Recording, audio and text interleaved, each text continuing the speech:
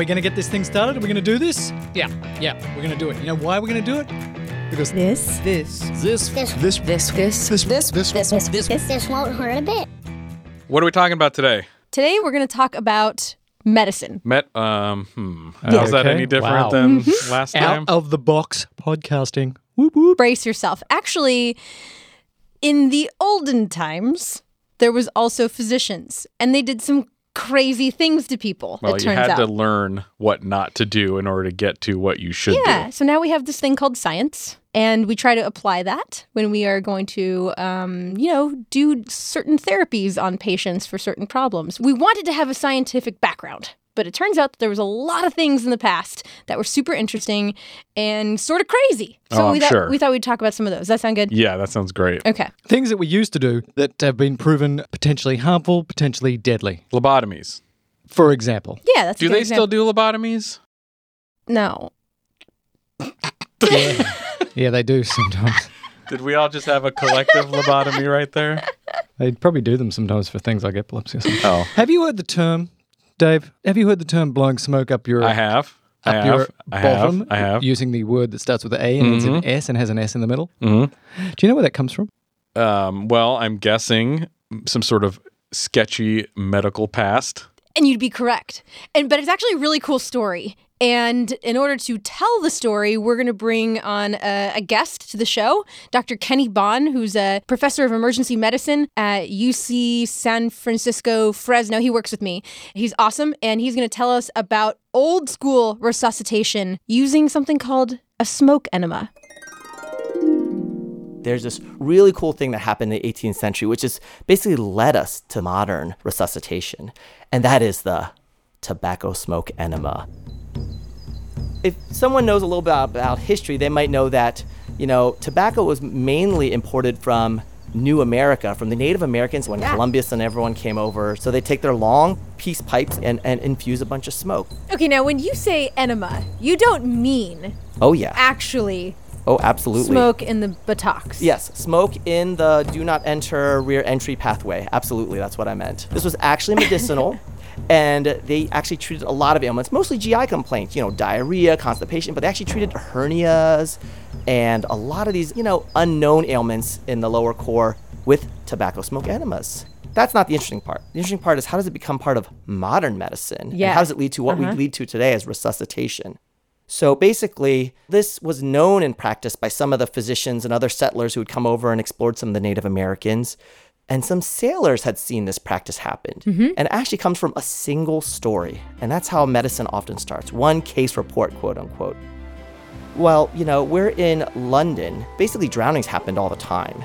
So in one story, there's a lady who gets lost in the boat, and her husband's like, where's my wife? And she's actually overboard. So they rescue from her, and she's not breathing. She's just laying there. Passing sailor goes like, oh, well, I heard how do you wake them up is you actually, take your pipe and insert it into her anus and infuse smoke up it. And that's actually how the Native Americans resuscitate people. And so the husband takes the pipe, basically flips it around, the pipe end into her anus and basically lights it up and then blows it into her anus. And miraculously, she wakes up. No. Yes.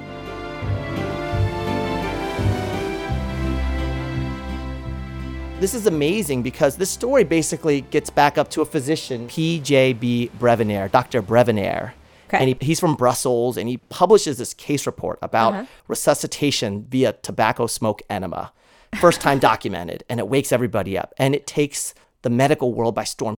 He wins this national award in resuscitation for inventing this. Because basically at that time, resuscitation was based on warming somebody up and stimulating them, which sort of makes sense. Yeah. It's kind of what we do with babies Yeah. and stuff like that. So if somebody drowned, you basically warmed them up. Sometimes you put fires under them, but they got burned. So for whatever reason, he publishes this paper and it takes off. It takes off so much that not only in Brussels and other Western Europe, but in London, along the docks, they hire the first lifeguard crew and the first forms of BLS is formed.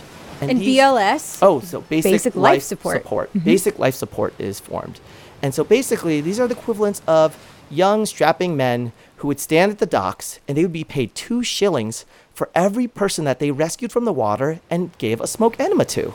You would definitely have to pay me more than that.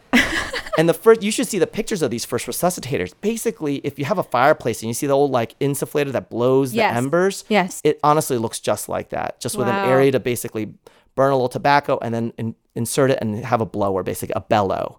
And there's multiple cases of this working, right? Waking people up. And the idea was it's stimulation. Well, hell yeah, of course it's stimulating, right? To some people more than others. Yeah, it's like amazingly, it woke a bunch of these people up. So this was going all across Europe. And then eventually it was studied and controlled. And they're saying, hey, is this really helpful compared to other things? And it really didn't hold up long term. So basically by the 19th century, it was already going out of favor. And that's where we get the term, oh, you're blowing smoke up my ass. Oh. It was actually as a snake oil or like, oh, now you're saying something that's a false truth or medical myth. Right. So we get the myth of the tobacco smoke enema. But the cool part about it is that the tobacco smoke enema led to the very next step, which we still do to this day, which we thought, hey, ventilating the anus didn't seem to be very effective. But maybe if we do the exact same things to the lungs, it might be helpful. The actual parts of the body that do the breathing. Yes. Shockingly, that led to advancement in research into what we call basic life support, or basically mouth-to-mouth resuscitation, bag valve masks, ventilation, all the things that we still do to this very day, all came out of this initial quote-unquote case report research, basically. So there you have it, the tobacco smoke enema. It's amazing that America was even colonized, because that seemed to be the thing that was happening on the coast, on the shores, right? Yes. The sailors get off. The Native Americans were like, smoke enemas for everybody. And they stayed. They stayed. They should have left. Well, it is a stimulant. So it made sense, right? Blow smoke up a person's bottom that's died, stimulate them, they come back, they're good to go. Didn't work. We don't do that anymore. Just so you know, when you come to the ear, Jess is not going to take the pipe and shove it up. Probably not. If everything else fails, maybe. You might want to report her to certain medical establishments because that's not okay. But how do we do it? That is the question. If you come in and you've drowned, how do we resuscitate somebody, for example? What should that sailor have done or suggested for said lady who was said drowned? Well, today, as Kenny was saying, instead of insufflating the bottom, insufflate is the medical word for blowing air into a body cavity. We insufflate the lungs. And it's about early CPR. That's really the key to survival with good neurologic outcomes, is CPR as soon as possible. So instead of putting things up the butt, we press on the chest. But we still do blow air, at least, up people's butts, right? Like, this is still a thing. Well, we do for certain procedures. Is that what you're getting at? Yeah. Yeah. Because when I had my colonoscopy, they did that. They was Yes. A little bit of air. They blow air up your rectum so that they can get a good view of your colon during a colonoscopy. Just not smoke. But not no more smoke. And not to try to resuscitate you. They're just trying to fill it up so they can take their little scopy thing and look around and see if you've got polyps or, small trees or something, whatever would be up your colon. Hey guys, it's Josh from one of the other Fuliboo shows, Shabam. Just want to chime in and let you know that I can tell you from firsthand experience that having air blown up your rectum does not feel good. Why do I know this? Because after college, I had the pleasure of getting a sigmoidoscopy, which is a partial colonoscopy, except I had it without anesthesia. And in the waiting room where everyone else was going to have colonoscopies, everyone kept saying, don't worry about it, it's going to be fine, it's not going to hurt, it'll be over before you know it. It is the longest procedure I've ever had. First of all, the pain is immediate, right? The whole thing gets stuck in there and immediately the air's getting pumped out and you feel like you're cramping, just extreme cramping. And then the second sensation is the feeling of having something snaking around in your colon and it's getting further and further up there. And when it was over, the doctor pulled the whole thing out and he said, look, this is how much was inside you. And it was like 21 inches and I didn't care because it still hurt because all the air was still in there. And he was like, oh, don't worry about it. You're gonna fart and you're gonna feel much better. See, just go and fart. Couldn't fart, I had to hobble home. It was very difficult to walk. I have no idea what menstrual cramps feel like, but if it feels anything like that, then ladies, I am so sorry that happens every month. Anyway, got home, I had to lie down on the bed. I had to call my job because I was like, sorry, I'm not feeling very well today. I'm not gonna come in. I'm sorry, I apologize. And then I had the best fart of my life. It was the longest, most glorious fart I've ever had, and it didn't smell at all. It went like this.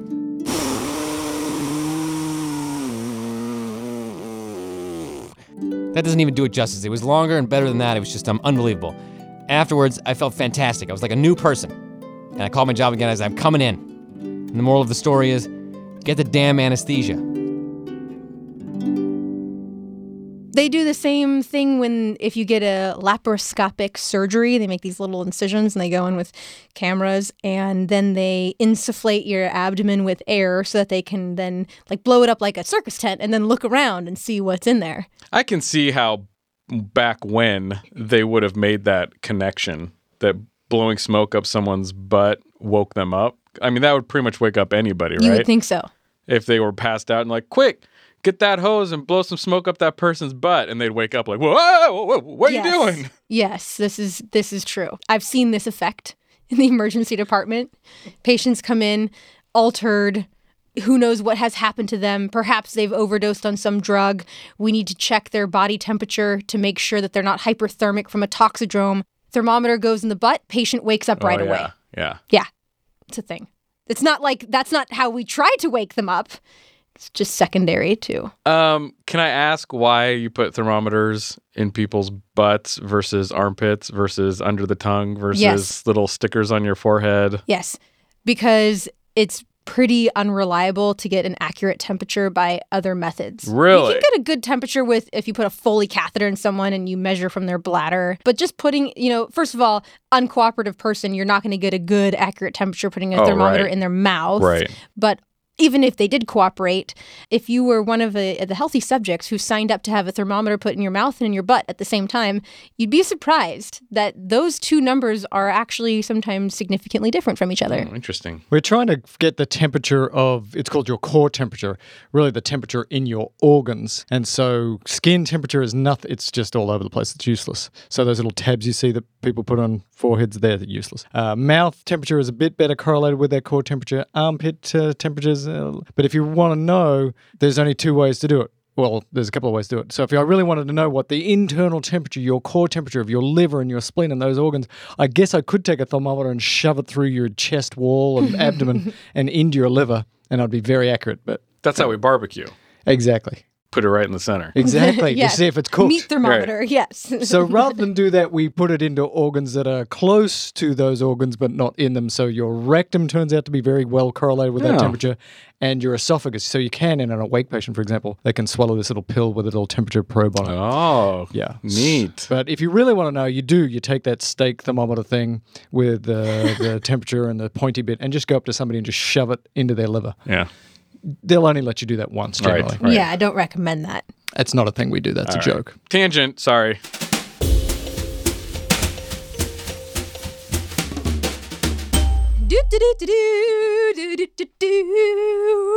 Heroin. Yeah. Oh, who's got it? Everybody. You think that there's a heroin problem right now? Right now, in the United States, there is a huge heroin problem. It's a really big public health deal. Lots of people have died from this. We've seen lots of actors and actresses and famous people who have died from heroin overdoses or these heroin sort of substitutes like fentanyl. You may have heard about a very high potency sort of heroin. Heroin's been around in medicine by doctors given to patients for years. Jess, please explain. Actually, this is pretty weird, but not too long ago, if you had a little baby with a little cough, which happened all the time because kids are sick constantly, then your physician might give you a cough syrup. And this cough syrup was basically heroin. Oh, great. So I'm sure it worked very well. Yeah, I'm sure it worked great. At getting the baby to sleep. Yeah. Like a wonder. Yeah. It's cool. Give me more. Why is little Jimmy? Look, Jimmy's not coughing. Yeah, he's also not breathing. Right. You can't cough nor breathe. This is crazy. Yes, it's depressing. Haha, that's a nerd joke, in case you didn't get it. So it was actually marketed by Bayer. Yes, Bayer of the aspirins. And they used to make, can I say that? Am I allowed to say that? Am I going to get sued by Bayer? No, they make aspirin. And they used to make heroin cough drops. Okay, just That's checking. all true. And it was marketed as a non-addictive cough syrup for everyone, especially for children. But you know what is perhaps more crazy than using something like heroin in the past? Okay, what? Crystal meth? No, it's that there is still these opioids in a lot of cough medicines today. Really? Yes. Oh, that's why they ID you when you go into the store. Sort of. Okay, no. Okay, All right. so the reason why they check your ID, at least they do in California. I don't know about all this, if that's federal or statewide or whatever. But that's because if you're buying a product with dextromethorphan, Okay. which is like the active ingredient in a lot of cold medications. Okay. And if you take an overdose of dextromethorphan, it actually mimics a combination of opioids and PCP, and it dissociates you. And so that's why people take that. So they're checking your ID to make sure you're not buying large quantities, so then you can like sell that on the street. Yeah. To get that effect, I guess to finish the loop, to get that effect, you have to ingest an enormous amount of it. And it's very dangerous. And you have to sort of build up tolerance to some of the side effects of that. So it's really a crazy thing where people are drinking liters of cough syrup to get this high, which is very dangerous. And kids, don't do it. Yeah, Don't do it. Is there a particular flavor they drink? Because I can't stand any of them. Well, yeah. Well, but before I tell you about the flavor, the Yeah. other reason why this can be very dangerous is because a lot of these medicines will have something like acetaminophen. That's Tylenol, yeah. right? So Liver. if you're not going to, exactly, you can Liver get stuff. hepatotoxicity, Ugh. liver toxicity if you're not like removing that. Oh, geez. Okay, flavors. Yeah. Cherry. Grape. Have you heard of purple drank? Purple drink? Yeah, purple drank. No. Okay. Probably because you weren't cool hanging out in the late 90s wasn't. Southern rap scene. I wasn't. Me neither. I know. It's hard to believe. But there was this thing that got popular called purple drink, and also popular with a lot of professional athletes, interestingly.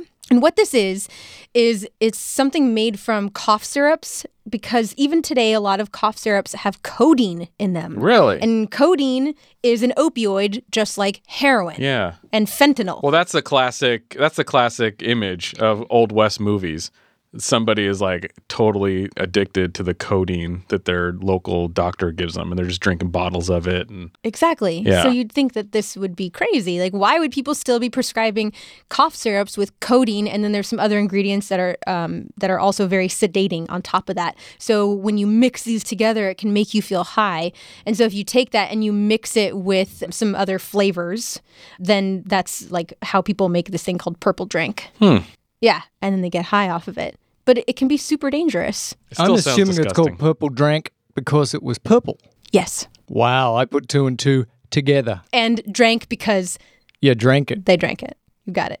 Yeah. So you would think that this is absolutely crazy. Like, why are people prescribing codeine cough syrups? Yeah, right. So I actually looked at this because there must be a reason, right? This is crazy, and doctors are not all idiots just prescribing codeine left and right.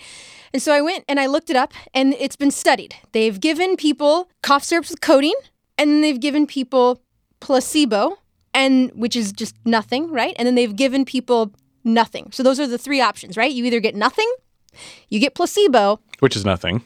No, it's not nothing. Oh. Placebo's It's not a- nothing. it's a thing you It's drink. a thing. Okay. Or you get codeine cough syrup. And guess what the outcome is? Who does the best? Whose cough improves?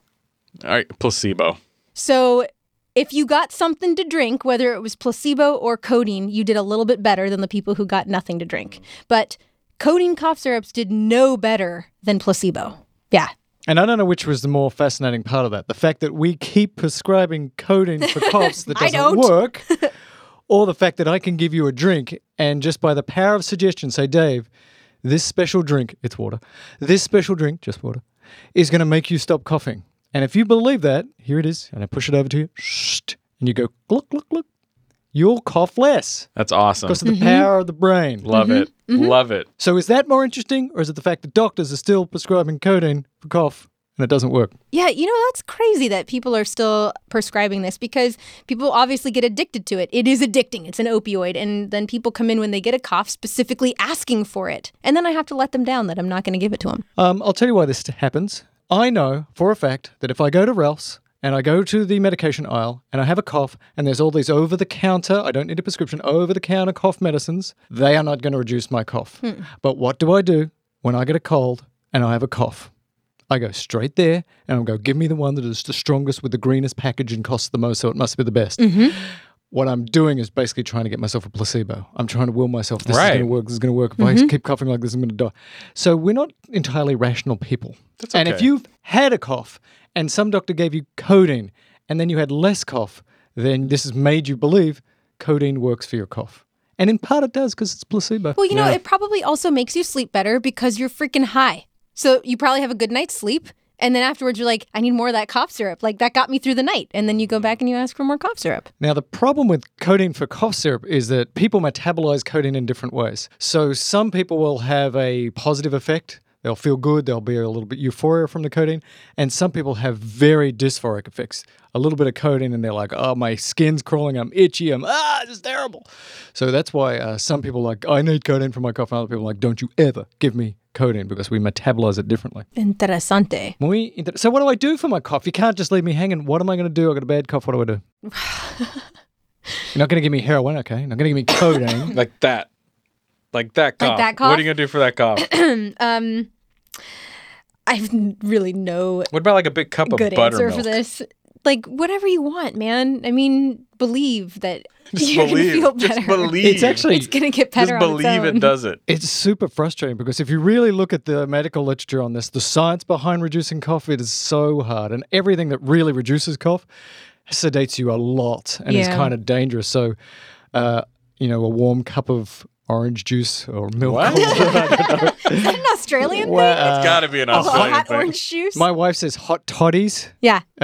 which is a little bit of alcohol warmed up and probably doesn't do anything, but it feels good down the throat, gives you a tingly sensation. Yes. But it's a big deal. I mean, I wish we had some special super thing that could reduce cough. There's some newer agents that are out on the market, and frankly, they are no better than placebo as well. There's no good thing. Warmed steam, some people like that. Yeah. Wish there was something magic. There's nothing really magic, and it's a problem. Because there are some diseases like pertussis, AKA whooping cough. where you're coughing so much that you can actually injure yourself, and we don't even have good treatments for that. Yeah. No, that's frustrating as a physician when someone comes to you with a problem and they're like, I want to feel better. What should I take? And like, I don't want to say like, I got nothing for you. You'll pull through. So it's kind of like, oh, well, here's some cough drops. And Cough drops, yeah, maybe just some of that irritation. Right. And I tell people, I don't think the cough syrups and stuff work, but if you found one that really works for you, because everybody's different, then there's no problem. But don't take too much of it. Follow the instructions. And if you really think that this cough syrup number X really works for you, I'm not going to stop you doing it because, frankly, I'll be doing it too.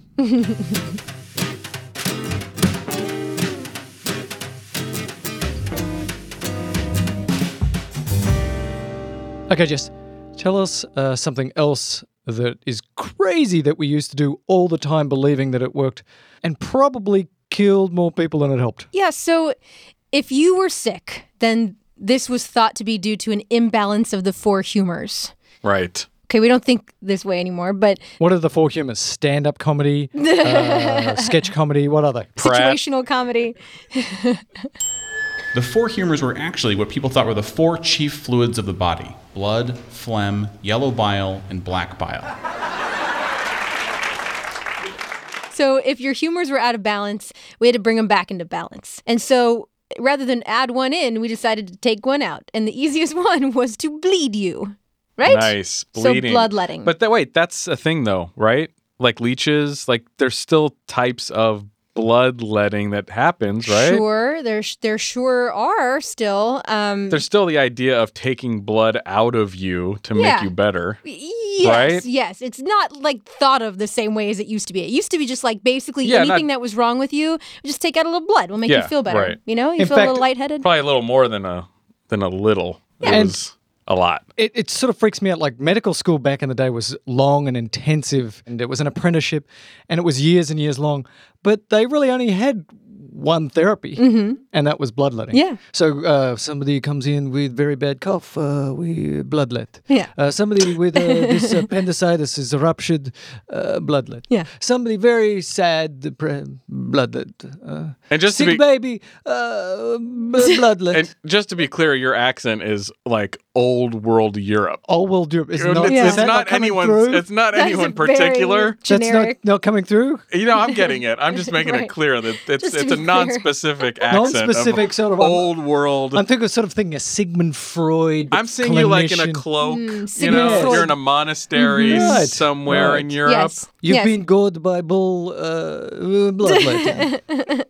Really, they did it for everything. Yes. Yeah, right. So George Washington is maybe one of the more famous cases of someone who was bled so much when he was quite ill. And maybe this is a whole nother conversation because his death is so fascinating. But he was bled multiple times in the last 2 days of his life. And that may have been part of the reason of why he ultimately died. So we don't do this anymore. We have things like antibiotics, like to treat infections. How would you decide how much to take? Like, how long would the doctor let it go? And then they were like, this bowl is filled to the top. That means I'll stop it now. Or they would often titrate to how the patient felt. So they'd start to bleed you. And then when the patient started to get a little lightheaded and start feeling kind of loopy and good, they're like, oh, that's good. We'll stop there. Oh, it's kind of crazy. There's only about 5 liters of blood in you, in a normal-sized adult. And the reports on this, they would be taking out 1 liter, 2 liters. I'm like, what were you doing? My gosh, this is like being in a major car accident or having a limb severed. It's like, what were we doing? But they give him like a cookie and orange juice afterwards? Yeah. The other thing that they would do, and this is actually quite smart, is that they would monitor your pulse. Oh. Which makes a lot of sense. Right, Mel? Yes, because in general, as you lose blood, your pulse goes up. So they would feel your pulse, and as your pulse went up to a certain number, I don't know which number they used, then they would stop the bloodletting. But then they'd come back the next day. Oh, Washington's still sick. I guess we need to take a little more out. Turn that spigot. Today we call that shock, but then it was therapy.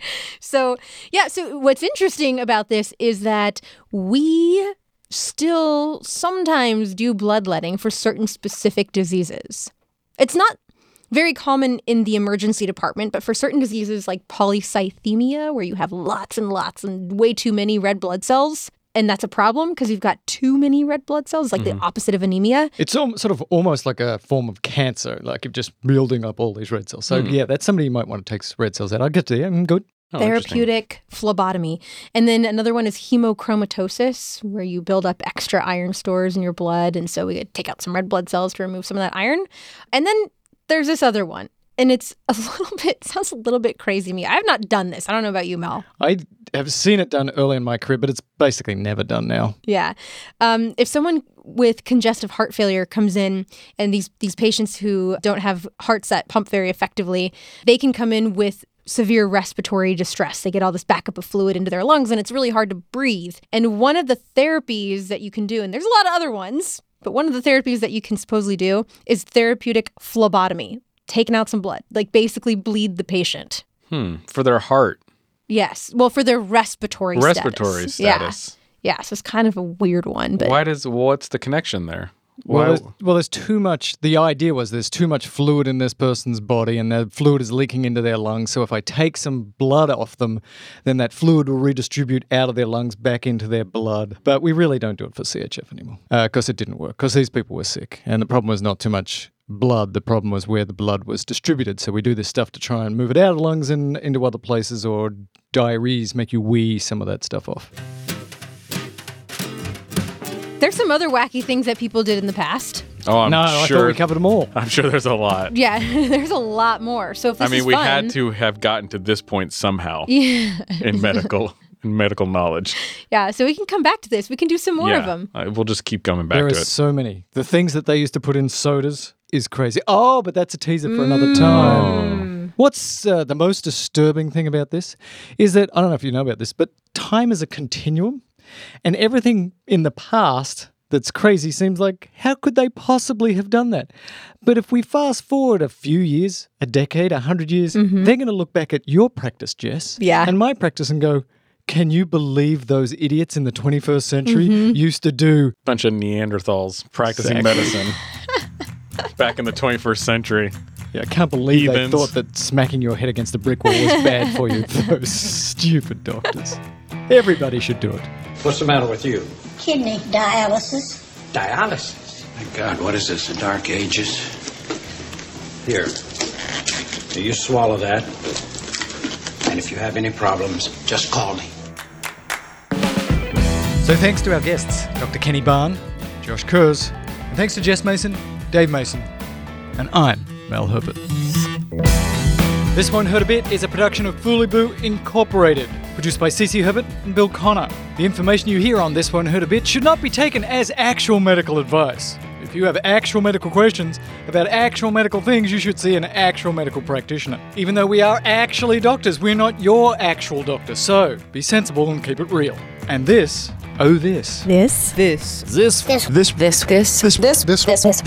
won't hurt a bit.